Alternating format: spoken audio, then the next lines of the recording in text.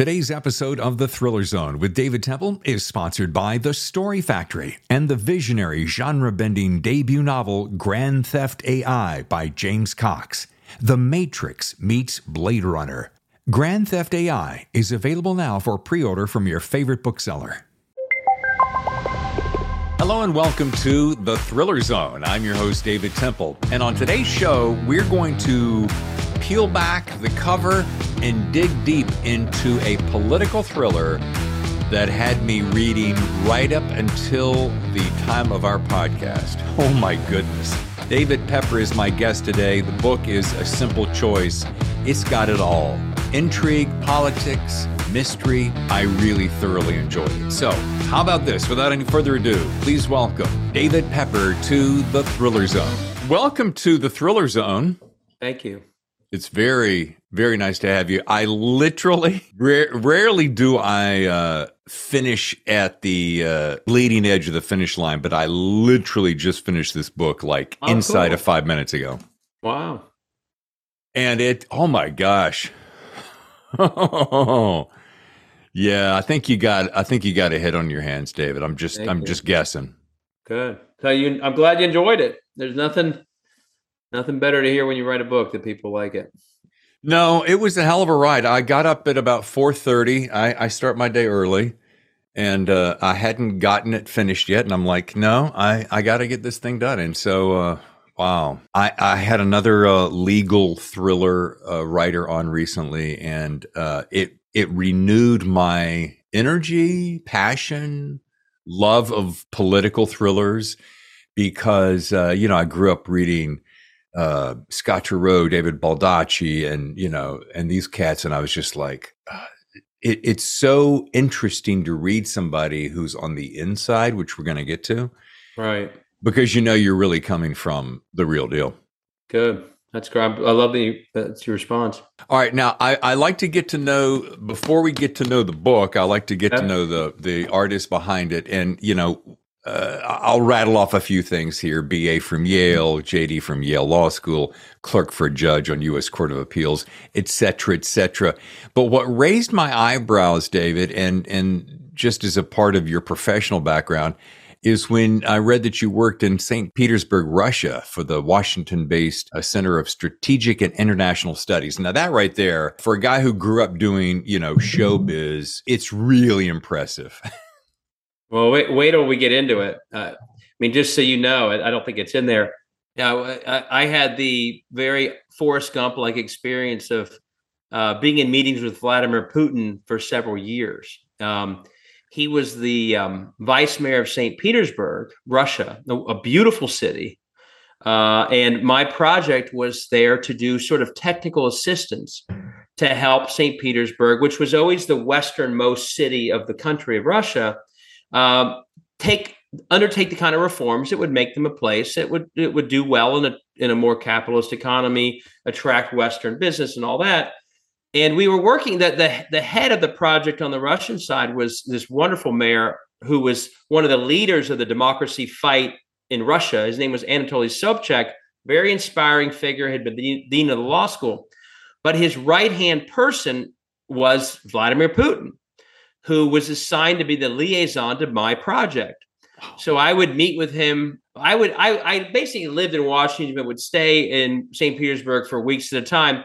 He's the guy who would set up all of our meetings. We'd meet with him at the beginning. He'd walk through our schedule. We'd meet with him throughout. He would stand in for the mayor when the mayor wasn't there.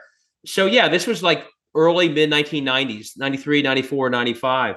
And looking back, I'll just say if you were watching closely, when Yeltsin was basically ending his time in the late 90s, out of the blue, they said, we are now announcing this former spy is going to be the sitting prime minister.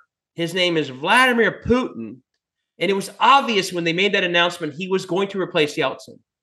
And it was shocking because I thought, wait a second, that was the guy in St. Petersburg who was the quiet guy. He was not one of the impressive intellectual pro-democracy figures. He was the opposite. So even at the time, he was an odd fit in St. Petersburg. So 6 years later, after I left and was at law school, to have him become the president of the country was shocking. And obviously now, given all that he's doing, it's turned into downright disturbing and worse. But yeah, I was there back when he was probably in his early 40s.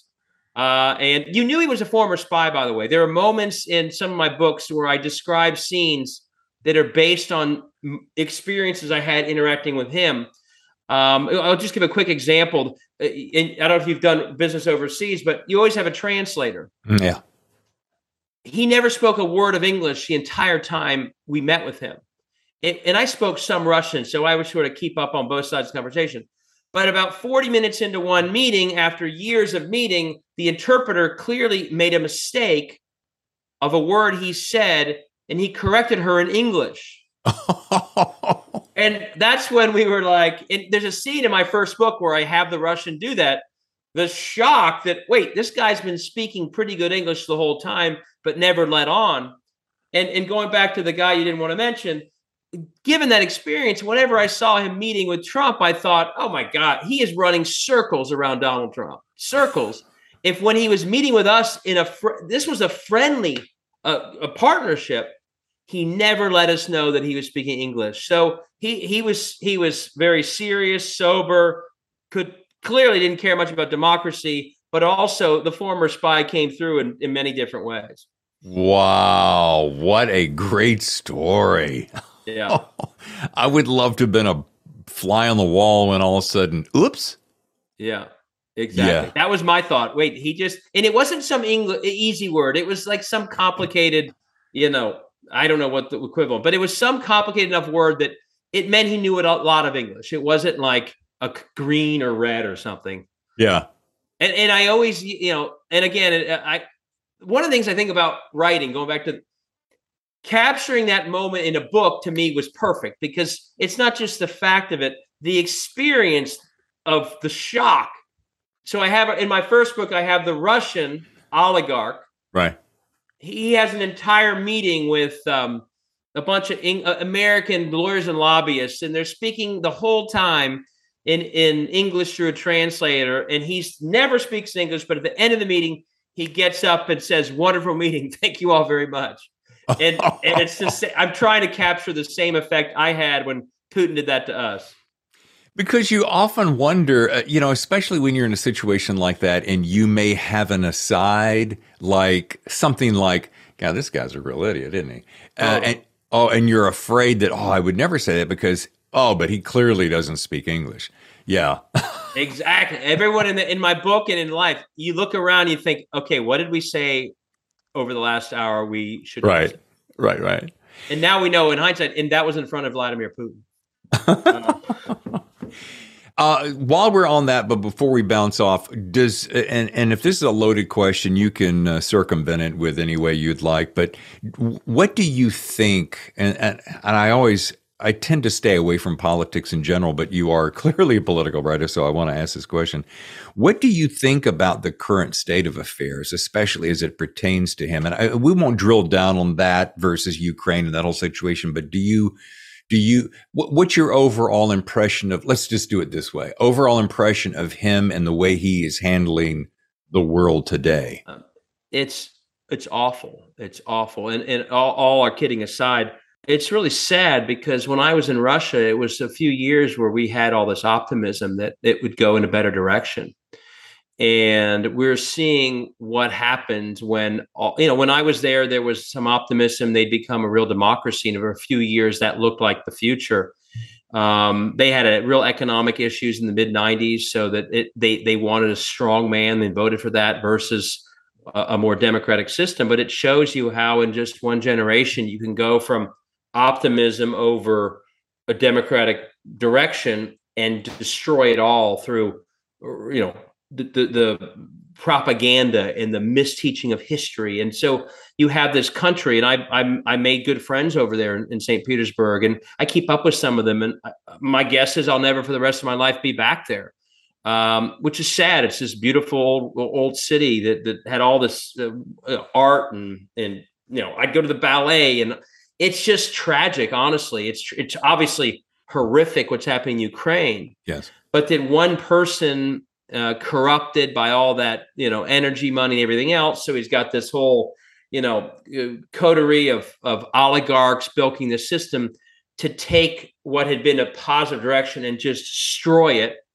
and now use that state to destroy other countries and wipe out. I mean, they're trying to wipe out the entire history of Ukraine in front of all of us.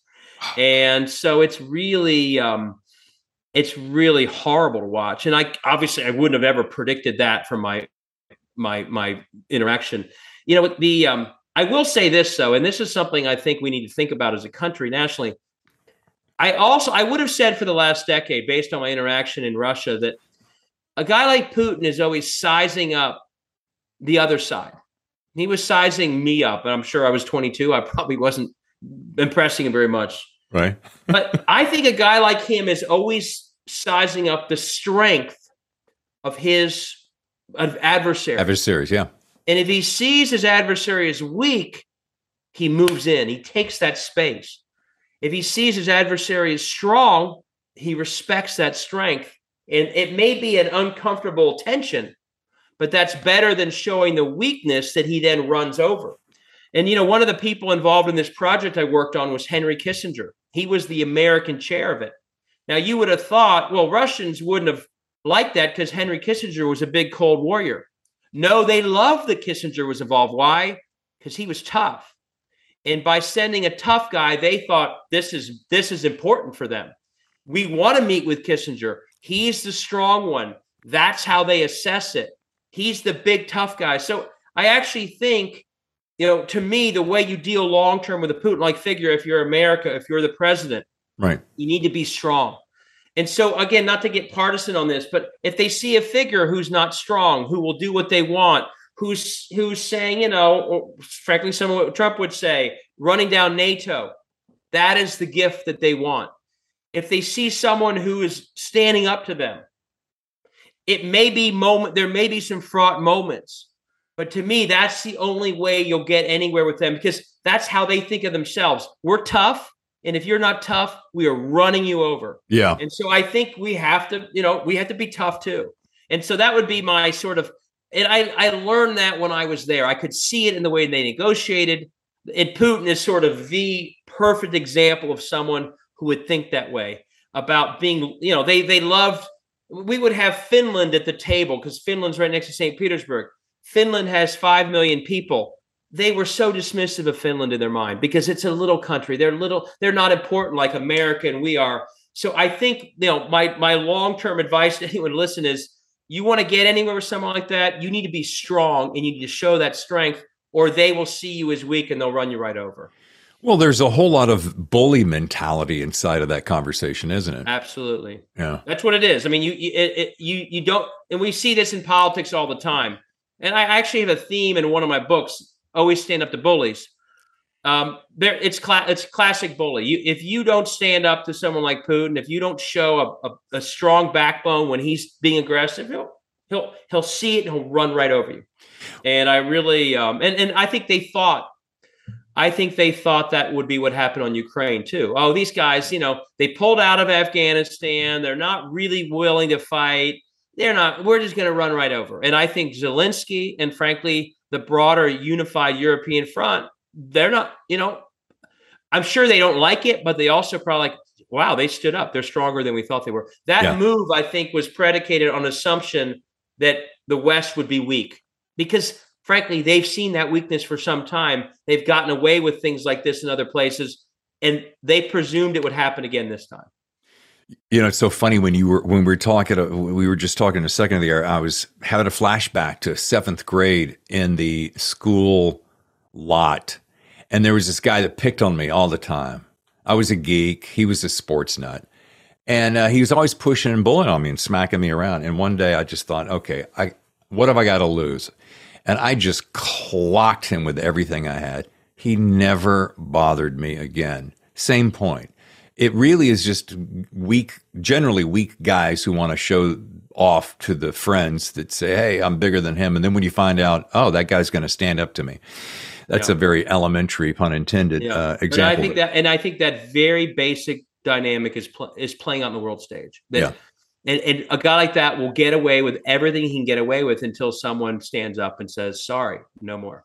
There is a underlying theme to this book outside of the core story, and so I'm going to jump ahead, and then we're going to come back because I'm a big fan of reading acknowledgments because I like, again, it goes back to I want to know about you. What made you create this story? What's going on in your mind? And there's a short paragraph that caught my eye, and this is a great leading off place. You were in Seattle visiting two friends, brothers, I'm guessing by their names, and a conversation with the family sparked an idea, and you got on your flight and headed on back home, and you started the book, and it made me go, oh, what's that spark that happened that triggered that thought? And can you share that, because that's how this whole book started? Yeah, and it's funny. I don't know how different other people initially think of their book ideas, but for me, it's always been an aha moment. And then it all opens up once you start writing. This conversation it's actually a couple, and it was after a political event. And I'll look kind of ignorant here. They were talking about their kids and what their kids were doing. Their kids are in their mid-20s. And their kids were in either med school or post-med school work, doing work around this technology called CRISPR. Oh, yeah. And I, because I've been in politics too long and not science, I didn't know what that was. And most of your listeners will know what it is. But CRISPR is basically, and I don't go through truly all the details in the book, but CRISPR is this very cutting edge gene therapy, gene splicing technology that really is leading to massive progress when it comes to treating cancer and other diseases. And when they were, but also there is some controversy around it that once you start editing genes, if you're not really careful about what you're doing and what type of gene and what kind of edit, you could have downstream effects on the future of the human race where you're changing the genetic makeup of human beings. Oh, yeah. So it could be massively positive, and I think will be. But if you don't have some regiments and discipline around it, and someone in some country starts messing with genes, you could also have all sorts of problematic things. And when they were done describing it, I think I said it. I said, they were describing it. We talked for maybe 15 minutes about it. And I said, I have my next book because I thought that's just too fraught with a story to just sit and talk about it. And it was that moment. And again, obviously I layer politics into it, and all this stuff is ultimately going to be political. Sure. But when they were done describing that huge positive, huge, almost bizarre risk, throw it all together, and I thought, I got a book to write. And I started writing it right away. Well, I'm going to talk out of both sides of my mouth in this sentence because I'm the guy that usually says to my guests, okay, I'm not going to be this guy, David, that says to you, hey, where do you get your ideas? Because it's the most elementary and semi-ridiculous question you could ask. However, when I saw that, it made me think I always love that spark of an idea. So I'm not asking you where you got your ideas, but I wanted to know where that spark came from. So it's beautiful. And you're right. It's the aha moments. Those are the gems that you dig through in your subconscious that when it rises to the surface, you're like, oh, that puppy's it right there. Yeah. And then, by the way, then you spend the next year writing the book and you hope, geez, I hope I was right with that initial instinct. Right. Because you put a lot of time and every book of mine has come in a short moment, an epiphany around sort of a key concept like that. And then you're all of a sudden thinking up the characters and the storyline and everything else. But in this one, I always felt good about it.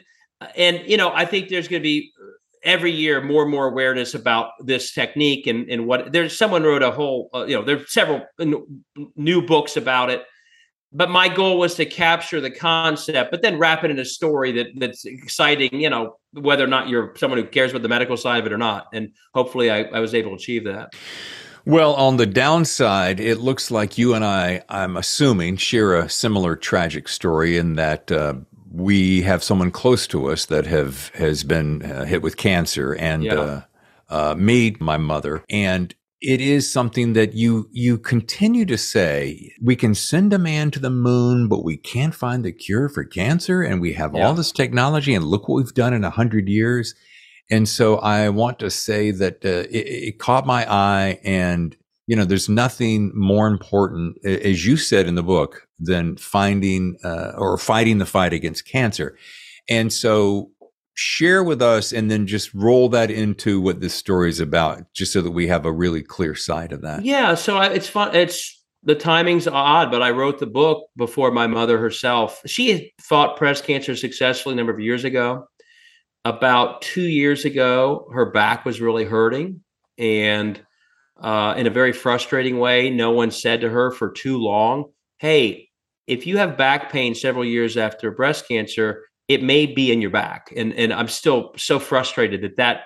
So she spent months going to back doctors instead of back to her cancer doctor, and it turns out it had moved into her spine. Now the good thing is she is going through getting this diagnosis is very tough, but through some hormonal therapy, she's actually fighting very well right now, and you wouldn't even know she was struggling with it. But as I wrote the book, now finishing the book with that as the backdrop, I do hope to capture what at this, once you're a certain age, everyone knows this fight. Everyone knows this fight. And so the book is about politics and a thriller, but it's also about aging, and it's about fighting this disease. And my hope is people who are fighting it, they find something in the book as well. The other thing about the book, I dedicated to two people. One is my mother, and the other, you wouldn't know it from the way it's written, is Nate. That was the judge that I clerked for.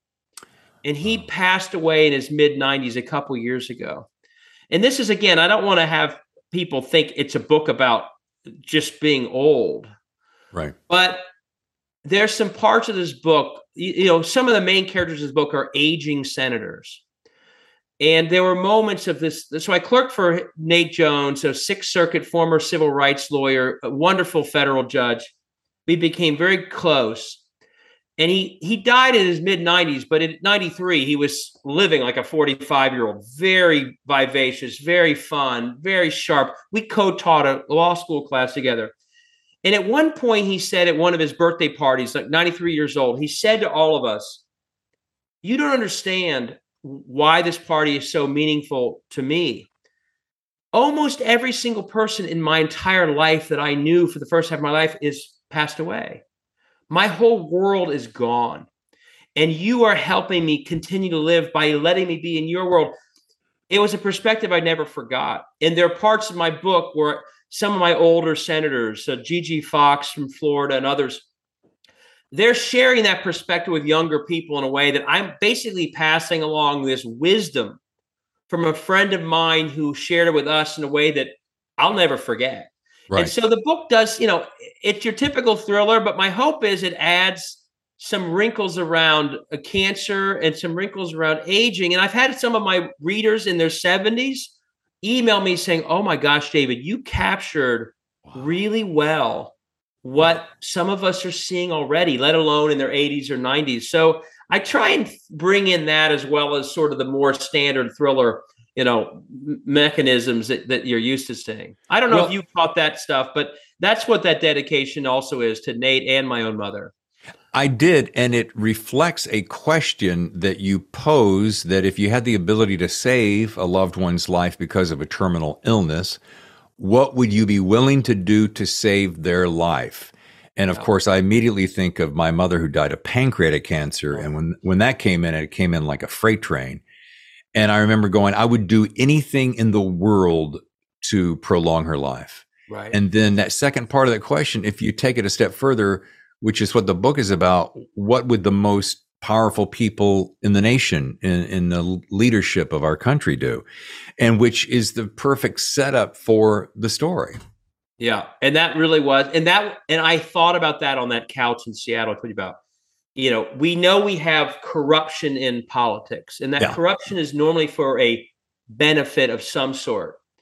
But the book asks the question, what if the benefit was that you could save the life of a loved one, which is a very sympathetic thing for anyone to want to do.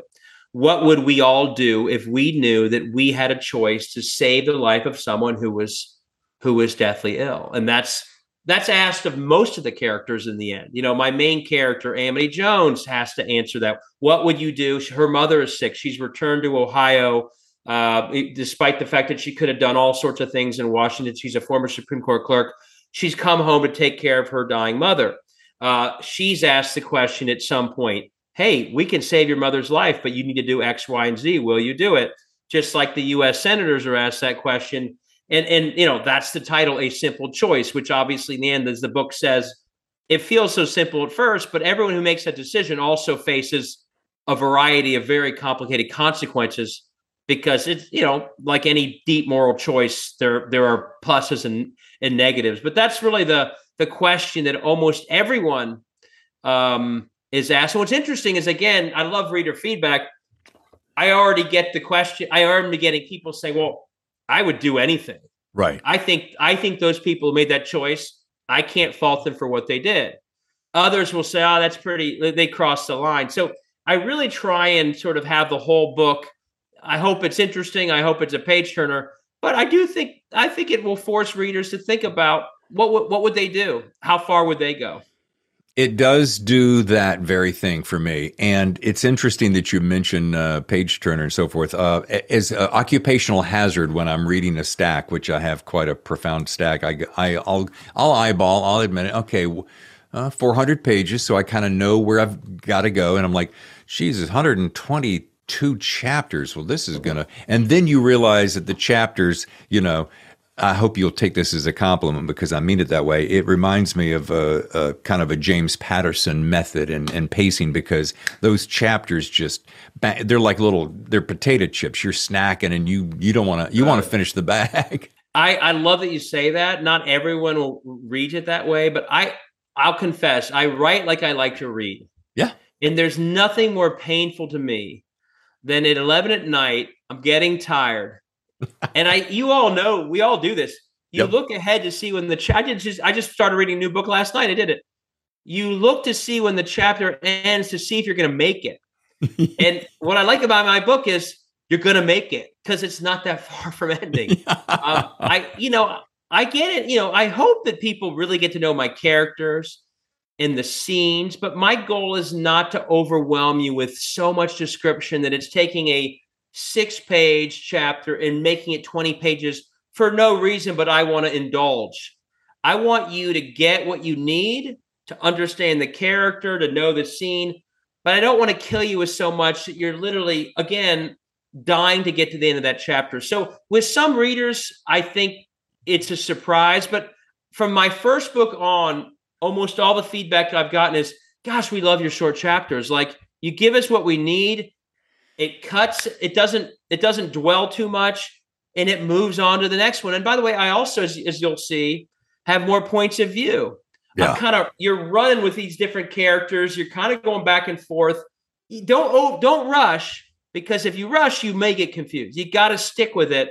But I find that anyone who's reading this at a normal speed is actually, it's moving along. And I write very purposefully to not overload you so that you get slowed down or bogged down into long, to me, again, maybe some of the famous writers that you're going to read no matter what will do it. But I've got people on the bookshelf in back of me where I'm into the page 35 of chapter 1. I'm like, okay, I get it. Like, but it's too much. Just get us where we need to go and let me go to chapter 2. So that's just my approach as a reader. Yeah. So I reflect it as well as I can as a writer. I'm glad you agree with that.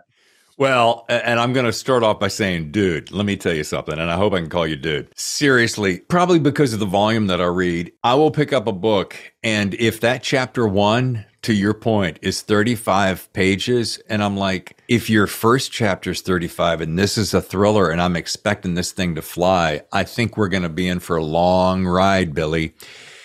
And so, no, I'm with you. And the second thing I was going to say is, you've got the perfect balance, not to blow smoke up your skirt, but and I hope you're not wearing a skirt, but is that you give me just enough. I don't need, I think the days, unless you're a literary fan, okay, I mean, pure literary, the days of those long explanations and descriptions, I'm like, give me some credit. I got a pretty good idea how the world works and what's going on. Right. And So anyway, we're on the And same by the page. way, just so you know, I'm tough on my edits too. I'll go back through that book, and if I see it, so I think as I write. Yeah. So often I'll have a chapter in there that was me sort of writing forward into the plot.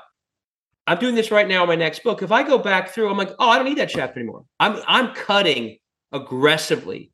Again, I just don't want. Again, it like any reader that finds something not credible. If you get that reader into that 30-page chapter and they're halfway through dying, they may never pick up the book again. Yeah. And so my goal is to just keep it going. And I had a really helpful friend editor once tell me, if you want to know how to write you probably heard this a million times. I was a self-taught writer with a few people helping me. I started this out of the blue. So maybe this is what's taught in formal fiction writing school. I don't know. Okay, let's take a short break. And when we come back with David Pepper, author of A Simple Choice, David's going to share with us his secret that he's learned on how to make a page-turning thriller. Stay with us. We'll be right back. Your host, David Temple here. Hey, before we get back to the show, I thought I would throw in this one quick note. I have had authors approach me who want to actually advertise on the show. And I'm like, that's cool. I love that idea. I mean, think about it. We feature the best thriller writers in the world. You're one of the new up-and-coming thriller writers in the world to be, and you have a book coming out. Our rates are super reasonable. We're easy to work with, as you know, and we all want to work together to make success for all of us. Just reach out to us here at The Thriller Zone at thethrillerzone@gmail.com. Let's talk rates. Let's talk details. Let's do something together in the new year. I think you'll like it. Now, back to the show. The best thrillers, The Thriller Zone. And now, back to the show. This person said to me, you want to write a page turner. You want people to literally turn the page. Yeah. And the way you do that is you start every chapter late and every chapter early. So if the action is at lunch, don't start where they're waking up, shaving, taking a shower, eating breakfast, driving to work, working all morning, and then at lunch, all of a sudden something crazy happens. Yeah. Start at lunch, a little bit after the crazy thing started. So the reader's like, my God, what did I miss? I need to read this. Yeah. Just like at the end of that chapter, don't do a long denouement after the action. End it in a way that they want to go to the next chapter. And so every time I'm done with a book, I literally go through every single chapter and ask myself, did I start it early or late? Did I end it early or late? And I'll shave off parts of those chapters so they're very tight and efficient. And the purpose is to have literally a book that people just have to feel like they have to keep reading. All right. There is I'm going to shift gears just a little bit. There's a video on your website. I think it's right on your homepage. And you did a great job. You're standing out in front of some big fancy schmancy building, but there's you reference a movie, which you're not going to mention right now because I'm going to play a sample of it because I want to see if my listeners will catch the movie. And if you're a movie fan, you'll get it almost instantly. So here it is. I guess it comes down to a simple choice, really. Get busy living, or get busy dying. I love that. Get busy living or get busy dying. Now, with, of course, the movie Shawshank Redemption, what made you reference that particular line? First of all, it's my favorite movie, as I say in this video. And people may not know this, but the town of Mansfield, Ohio, is where most of that movie was filmed. It was supposed to be Maine, but it was Mansfield. Why? Because the old jail there, called the Reformatory, was the jail they filmed. Other movies have been filmed there too, but the Shawshank prison was the Mansfield Reformatory. And so they used the Reformatory, a lot of the rural scenes to take place, like when Red is walking down that road towards the end to find the rock under the tree. That's just outside of Mansfield. And this is a very, very big source of pride for Mansfield, which again, it's when Amity Jones, my main character, moves back home, she takes a law firm job in Columbus, but she's from Mansfield, and she's always going back to Mansfield to visit her mom. And I get through it a little bit in the book. Mansfield, like many towns in America, is struggling. It's a struggling blue-collar town that's lost its manufacturing. A lot of its jobs are now wrapped up in another jail. But a great source of its pride is Shawshank. And so the reason I use that was obviously trying to promote the book. But the first scene in my book is in Maine. And the second scene in my book is in Mansfield. So I thought, it's ironic that that's also what's happening in the movie Shawshank. But in my book, you're really in Maine, you're really in Mansfield. And that plot we talked about, that question literally has the characters venturing between Maine, Mansfield, Tennessee, as you know, Yep. Washington. So they're all connected to all these places. But Mansfield is the heart of it. And I'll be really honest in all my books. I like to go to places that aren't your famous spy scenes, London, Rome, Paris, Washington, New York. I love finding towns that have a story, have a history, that are struggling. And often in Ohio, I like basing my books in these places because going back to politics, many places like Mansfield are the heart of where politics is being battled right now. Right. A struggle, in my prior books, my main character is a reporter for the Youngstown Vindicator. He's always talking about the struggles of Youngstown. In this case, Amity, the first scene, she shows up to Mansfield and she says, it looks kind of like the war zones I was covering when I was a soldier overseas. But there's still some hope and grit. They're fighting back. So I try and capture some of the life of these places that are too often overlooked, that are rarely in the middle of these book plots, that are normally in these sort of big fancy places. And that I also think, again, going back to the reality of politics today, that understanding these towns also helps understand some of what's happening in politics, the decline, the sense that they're being overlooked, et cetera, that my book tries to sort of give you a better if you're in a blue state somewhere and you're trying to understand what's happening in states like Ohio that are often, the center of elections, if not the center of overall thought, here's a little glimpse into one of these places. And again, that's part of the reason why I picked Mansfield and part of the reasons why I use that clip. And ironically, the get busy living or get busy dying choice is different, but my book's all about a big choice as well. And it's sort of similar to the choice there that Andy Dufresne mentioned. Well, no, and I think it was perfectly apropos because, first of all, one of the best scenes in a movie ever. Just when I was rewatching it this morning, and very little. I've directed film, so I understand a lot of the different setups, and so that camera is only a 2-shot, and it's very minimal movement, and the pausing and the acting is just so superb. And it makes you have an interior dialogue while you're hearing it, as though you're asking, what if I had been caught in the line of fire, or I had reacted out of passion and I'd be ended up in prison and I'd face my whole life. And it's so funny. I don't know how many times I've seen that movie, but I caught myself sitting there asking those same questions. Yeah. And that's real. And so there's a parallel in the places, but also in my book, it's a different question to some degree, but my hope in my book was to push people to think about, without being over the top about it. I mean, a good book, it needs to be a good thriller that just you get through without being overbearing. But my hope is in the same way that it happens in that movie, you're forced to think about what would you do in the same situation these characters find themselves in. You just made me think of something, and I've been running this through my head for weeks now. And it's probably because I'm a self-published author, but I'm working on a project now that I want to go the traditional route and get an agent and so forth. And I think I've got the story for it.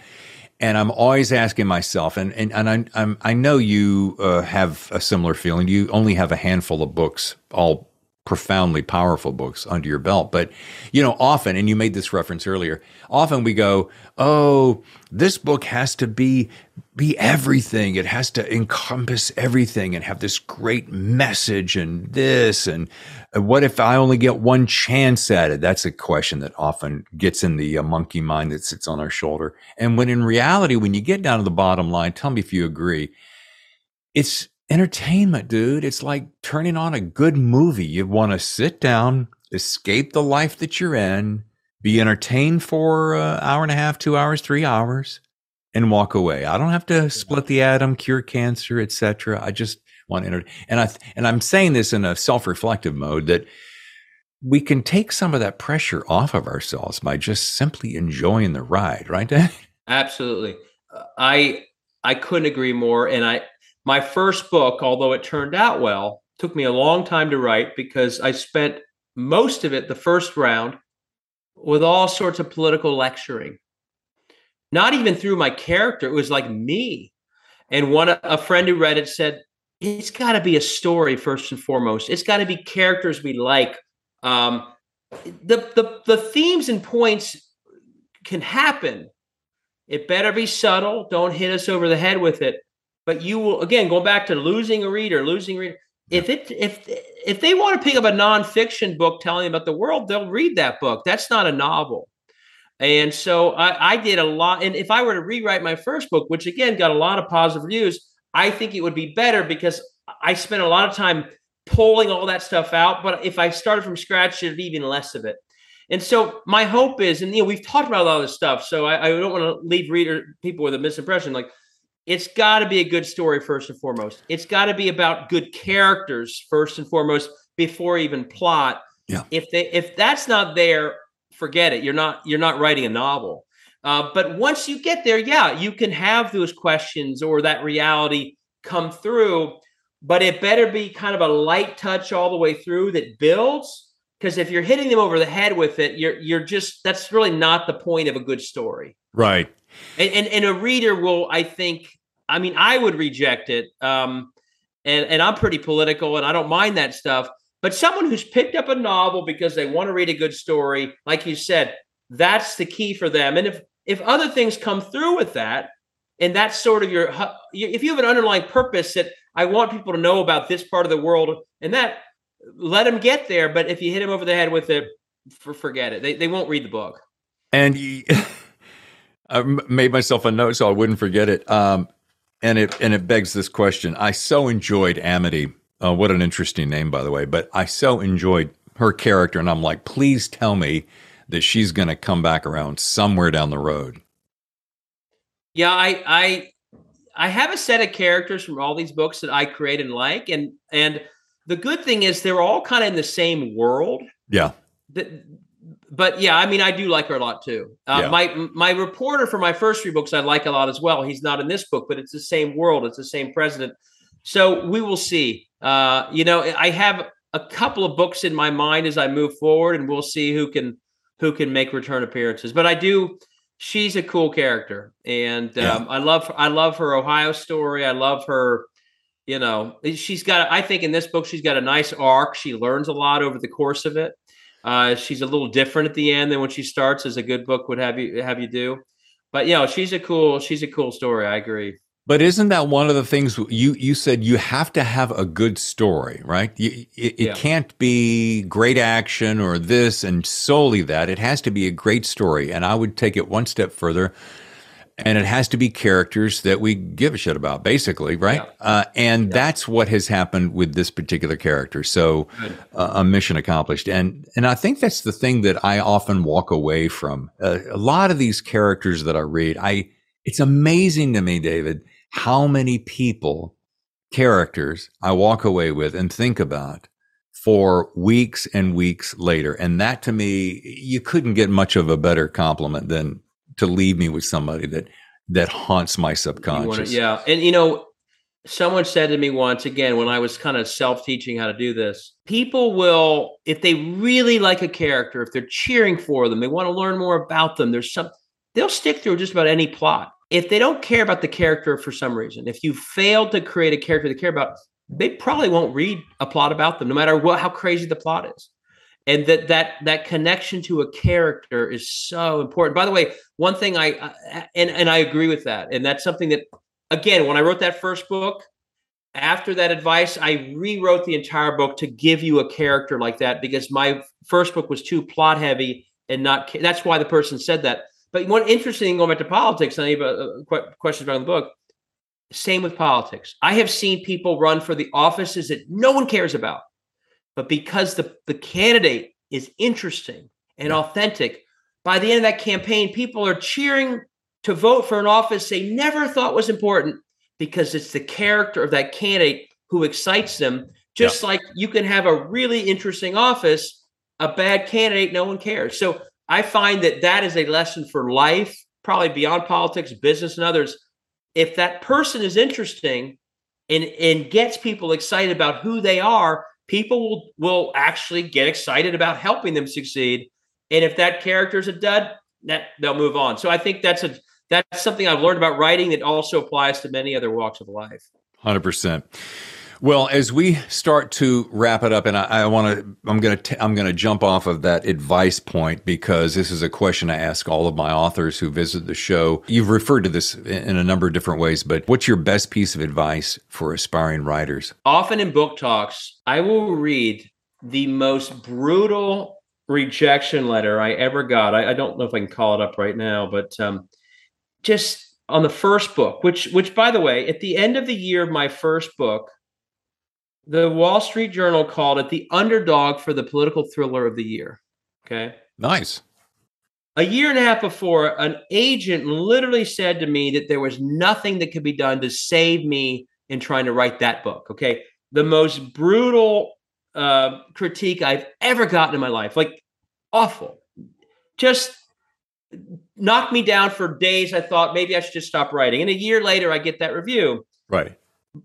But I also, in that person's email, he had included, between the very harsh language about how it was the worst book ever, he also included some small critiques that after I recovered, that I sort of did a little research and figured out some of what we talked about. Character. Sure. My plot was like from a 30,000-foot view. I wasn't really in the mind of the character in the way I need to be. And I rewrote the whole book to be first person based upon what he said. So the lesson is a double lesson. One, you will get ripped, okay? You will get brutal criticisms. Right. And like me, do not let that stop you. I could have quit when I got that thing from a professional who was basically telling me, you're just not cutting it. Number two, though, anyone who reads your book, especially if someone's in the business, they're doing you a favor, even if they're ripping you. Because in his criticism, he did identify things that I need to do better. Sure. And if I hadn't have in the end kept going, but listened to some of his pieces of criticism, I don't think I ever would have made the book good. So it's sort of a balance. Don't let anyone stop you as you get your criticism. But also know that anyone who reads your book it is doing you a favor. When you're first getting started, not a lot of people are going to read it. And if they do, and they come back with things that feel harsh at first, my guess is they're probably onto something. Like I always said, if one reader stumbles at this point, you might have just lost a lot of readers. So listen to the criticism, as harsh as it be, and try and accommodate for it. Because I did that, I think I took a book that might not have gone anywhere, and actually it's what began all my novel writing ever since. Well, I'm so glad you didn't listen to the naysayers and you followed your passion, because you definitely have the gift. So there. Thank you very much. I appreciate you saying that. Phooey on them. All right. Here's the fun part of the show. This is rapid fire questions. We ask a few questions. It's off the top of your head. Number one, you and the family take the last road trip vacation before the summer is finally over, and it's practically there. You get to choose the music. What's the band or genre that you will be listening to on the road trip? My road trip favorite is the Eagles. Yes. Nice. In fact, I was driving back with my kids from Indiana the other day, and I had Taking It Easy, playing loud. There you go. Oh, God. That Hotel California. All right. What's one of the favorite books in your current TBR stack that you are particularly enjoying right now? Like you're like, oh, I was not expecting this. I am fascinated with this topic of history and the censoring of history. That's so a current debate right now. And I bought this book from James Loewen. It's called, I think, Lies That Our Teachers Told Us in History. And it's sort of going back and unpacking reality about our history and myths. So this is nonfiction. Right. But I'm thinking of writing a novel that tries to draw this out, but to go back in time and understand, how much of our history we've hidden from ourselves.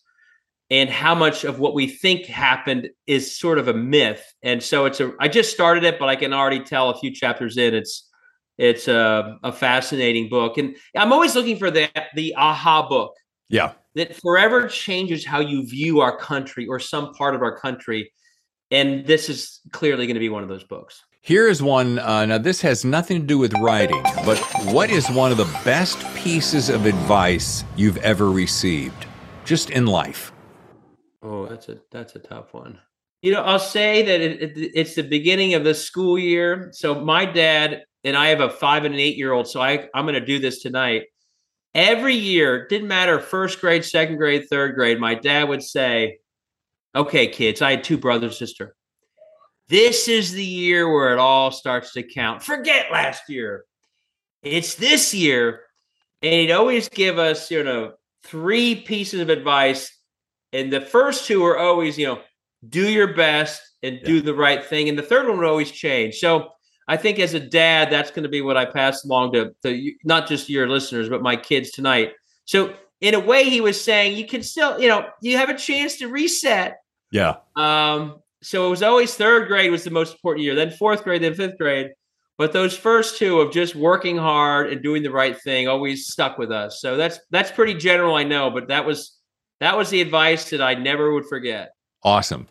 All right. What always makes you laugh? Pretty much no matter what. I mean, my kids keep me laughing all the time. Perfect. And I'm also, I know you're in the entertainment business. I can watch some of the dumbest comedies 500 times. I was excited yesterday, not to name drop, but Ben Stiller started following me on Twitter for some reason. Oh, wow. And I'm immediately going through Zoolander lines. Oh, yeah. I could, if you had Zoolander on tomorrow, on an hour, I'd have to watch. So really bad comedies that are probably not like what people my age should be watching. Yeah. I can watch. I mean, I guess it's a release valve. I could watch them all day and they keep me laughing. I laugh on the 100th time. That's nice. Lastly, if you could co-host a podcast with me and bring along anyone, living or past, to be our guest and be allowed to ask anything you'd want to know, who would that person be and why? Could be anybody. Okay, that's a good question. I mean, again, I'm going to sound like a sort of a history nerd here, but we know a lot about Lincoln. Mm-hmm. We know a lot about a lot of presidents. But a guy I've been reading about lately, and this goes back to that book I mentioned on history, a guy that's been so overlooked in history is Ulysses Grant, not because of his work as a general, but as president. And this goes back to sort of other things. I write nonfiction as well about democracy and voter suppression. I teach election law as well. And what I would love to talk to Ulysses Grant about is, unlike later when we got Jim Crow, when Ulysses Grant was president and he saw that the southern states were really starting to suppress and engage in violence around the newly registered black voters in the southern states, he didn't sit back and simply watch.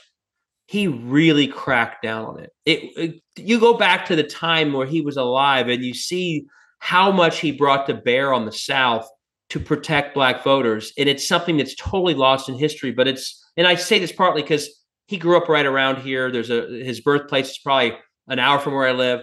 Oh, wow. To go back and understand why he felt so passionately, because it really mattered.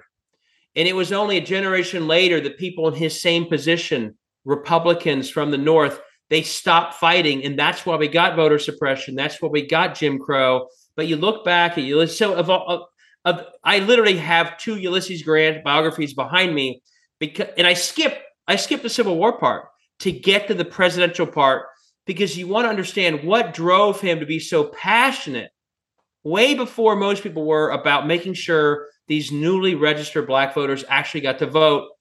So much so that he brought troops down to stop the KKK from stopping them. And the reason I bring about this is I really worry today about attacks on democracy in our country and elsewhere. And I feel like we got a lot to learn from someone who went much further, going back to being tough, being strong. I'm talking about Putin.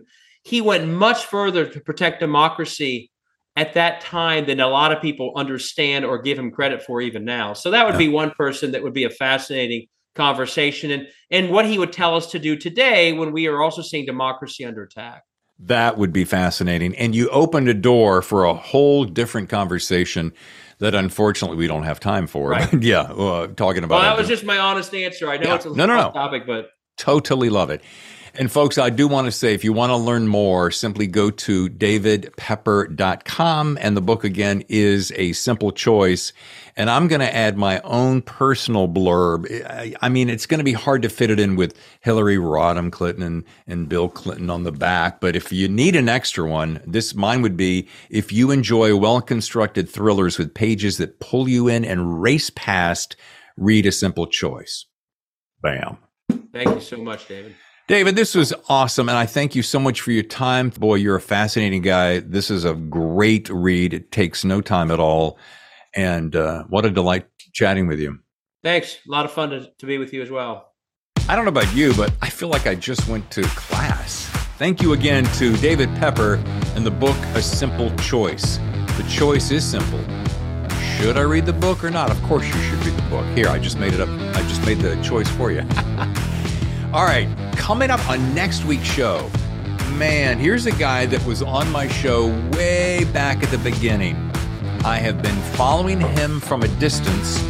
He moved to some great exotic, sexy, beautiful island.